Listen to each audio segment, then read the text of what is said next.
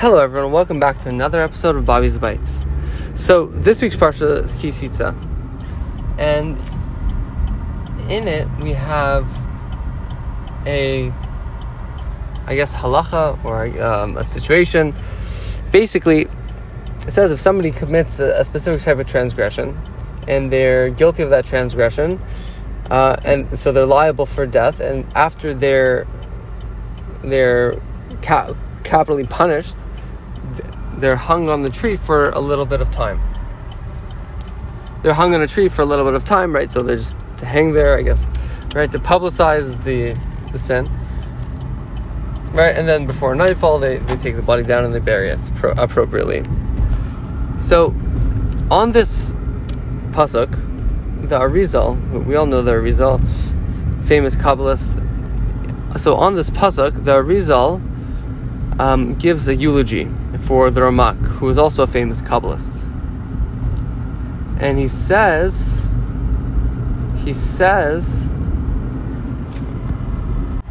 that when there's a chet, so the chet is the sin, right? And the person is killed, then you hang them on the tree. But a chet, which is sin, can also be translated as a lack or a void. And the lack is a lack of an explanation. Right, so here we have a situation where the Ramak passes away. He's a tzaddik, and he passed away relatively early. I think in just like late 30s. And so there's no explanation. There's a lack, there's a void. And so what happens? He said, when there's a lack and a void, you blame it on the tree. What is it? You pin it on the tree. What does it mean you pin it on the tree? You blame it on the tree. You blame it on the original sin, the chet tzedas, the original sin. And it's not in a Christian way where we're all, atoning for that, but rather it chalks it up to that, right? So this person who's a famous Kabbalist, a tzaddik, who doesn't deserve to die at least such an early death, and we really have no explanation as a result, so then we can just put it onto the tree. But then we have an interesting thing where so the Gemara says that the 4 people died as a result of the nachash. What's the nachash, right? The nachash is the snake, by the bite of the snake. So the snake has a venom, and that is what led them to pass away, right? So as we know, the snake enticed Adam to eat from the tree of knowledge through venom, and then he ate from it. And then obviously things happen. But the nachash, the venom, what happens when you get bitten? You feel yourself, right? You feel pain. It hurts, right? Your body starts aching. Things start hurting, and so on. And so this is the nachash. This is the nachash. But what he's saying is not the nachash. He's saying it has to do. Sorry, I'm a little. Yeah. So he's saying it has to do with the tree itself. And what does that mean? The tree itself, that the original avera is that tree itself. That the tree, it being there, it being present, that was the catalyst for death to exist in the world, for negativity, for evil, and for the sight of evil to exist in the world. So you're thinking, what does that mean? What that means is that Hashem put the tree there, and Hashem knew that Adam was going to eat from the tree of knowledge. It had nothing to do with the snake. The snake was there, it's true. The snake enticed man to do it. But here is just the tree itself, plain and simple. This was always planned. It was always planned for the tree to be eaten from. It looked enticing. It was at a specific time. It wasn't that they weren't at all allowed to eat from the tree. They were allowed to eat the tree later, right? But the timing was off, right? God said, right now, you're not allowed to eat from the tree. And he knew that because of the enticement of the snake and the enticement of the tree itself, and how beautiful and amazing looking it was, it would then cause death. Itself, the tree, there's nothing wrong with it, but it would cause death if it were to be eaten at this specific time, and that's what happened. It's the result of the tree. But what's this idea about the nachash? So this idea about the nachash is this idea of feeling ourselves.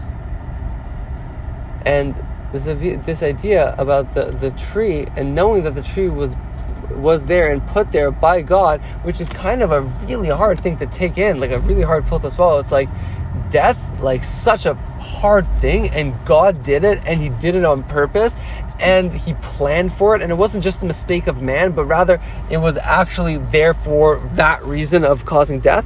It's like, yeah. But why? Well, there's no reason for that. Why is there a reason for that? Because there is no reason. Right? This is like a famous, one of these famous philosophers, I think it was Heidegger. He said you call out into the blackness of the night for a why, and silence answers. Right? There's no answer. There's never an answer as to why something happens, and that's why when we don't talk too much when somebody, God forbid, passes away, and you're trying to console somebody. There's no explanation. They were like this, and this happens, and look at the good side and the bright side and this and that. It's like, no, you can't say anything that will appease a person's suffering, because there's no explanation for this. But there is something to be said about the idea of the tree and this idea of the snake feeling itself. Sometimes people feel the need to explain, feel the need to justify and find reasons, and not only that, but they feel themselves so much that every little thing causes death. Every little thing causes pain. Every little thing causes a discomfort for their being, and that is death in many real ways that exists in a person's life. Like, God forbid, you miss your flight. That's death, right? Why? Because I was supposed to be there, and I was supposed to go to Florida, and now my whole plans are ruined because this, that, and the other, right? And you're like, and at that point in time, that's quite literally like a state of death, because you don't know where to carry on for that. Your life ends right there. Not literally, but metaphorically speaking, and on a literal level, some level of death occurs in that, right? Your heart drops, right? Something bad happens. But if we live, right? So the Ramak was somebody, and as the Arizal points out, the Ramak is somebody who the Nachash didn't even get him.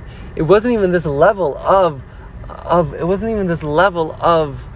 he had a level of externality. He had a level of self-importance, of self-aggrandizement, where something like this would be death, and maybe as a result, he would lash out or do something, God forbid, not becoming of himself. And we know that when something doesn't necessarily work our way, it's oftentimes that it leads us to act in a manner that's unbefitting and unbecoming of ourselves, and that leads to a death of us in the sense of the public image.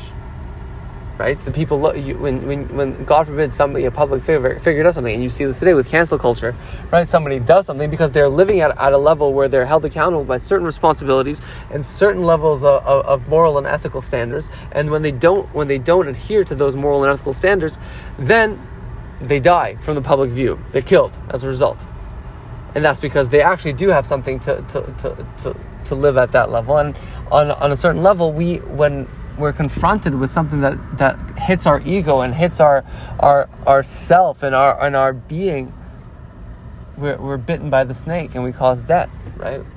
We're caused to die, or we cause death to another person, God forbid. But so the Ramak was somebody who lived at the level where God put the tree there, and he always knew God put the tree there. So he was never even bitten by the snake. He just lived. He lived according to the tree. He lived according to the fact that he knew Hashem put the tree there. And this is his level of pnimius.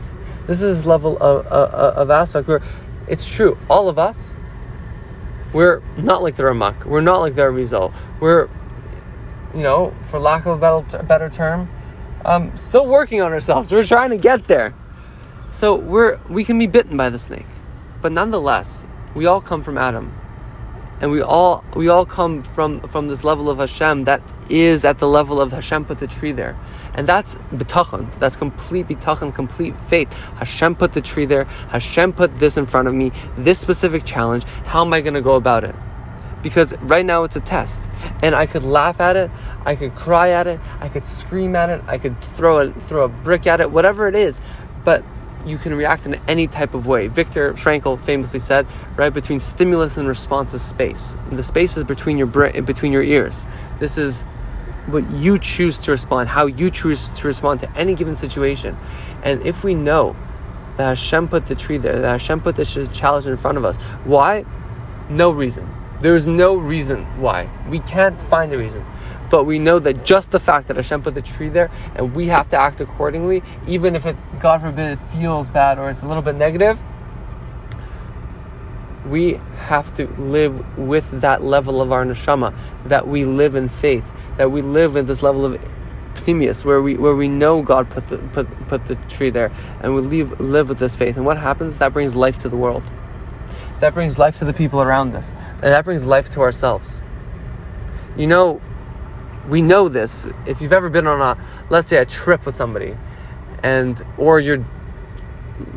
you've ever been on a good example, if you've ever been on a trip with somebody, and then they're freaking out that they're late, right? It goes from being enjoyable, you're making jokes or whatever, versus to like the air is thick and you can't talk because the person is going to get angry and they're already stressed out because they're worrying about catching their connection or whatever, this, that, and the other, right? But imagine, like, it doesn't matter because in that time you're still waiting, but imagine if that person felt, just simcha, felt happiness, or felt a little bit of peace or a little bit of calm, right? Then you can still laugh and joke, and then it's a good time, right? But that creates death to that situation. But because if you have in your mind, and if you have in your heart, and if you have in your neshama that level where this is Hashem putting the tree in front of me, this is Hashem putting whatever it is in front of me, and I have to be in this situation, and I have to act accordingly in this situation. I can bring death to the world, or I can bring life to the world. And that's the tree of knowledge. It's not just death. It's death and life, good and evil, truth or falsehood. And we have the power to see in front of us and see the challenge and determine which path we want to take with it. So, l'chaim to everybody, that we should live on this level. And just a story that I heard from my father this week, and I think it's a story that's going around, but there were two brothers who owned a jewelry store, and it was Shabbos, and they have a phone that's connected to their safe. So the phone starts ringing, so they know obviously that the safe is broken into. So they're thinking, what should we do? They decide together that, you know what, it's Shabbos, whatever will be, but right now it's Shabbos. So after Shabbos, they go to the jewelry store and everything's ransacked, all the displays are taken, the jewels are taken, and but guess what? The safe is intact, everything is inside the safe. And so the police come and they say, we were calling you the whole Saturday. And they said, I'm sorry, it was the Shabbos and it was the Sabbath, and we can't work on the Sabbath, we can't use electricity, and so whatever happened. They said, you don't understand, your Shabbat saved you, because these were professional thieves who they break in through the air ducts, and they trip the alarm of the safe, and they wait for you to get there, the owner to get there and open the safe, and then they take all the money and kill the owner, right? Or they make the owner open the safe and then they kill them. Right, so they say your Shabbat saved you. It's like, wow. So you see, it's like at the time, they're like, the safe is being broken into. Why? There's no answer. It's Shabbos, I can't do anything. Why? No answer. Here comes, all of a sudden, the next page, the next moment in life, and something is explained, some level of life is revealed. So Shabbat Shalom, may we live at the level of knowing what's in front of us.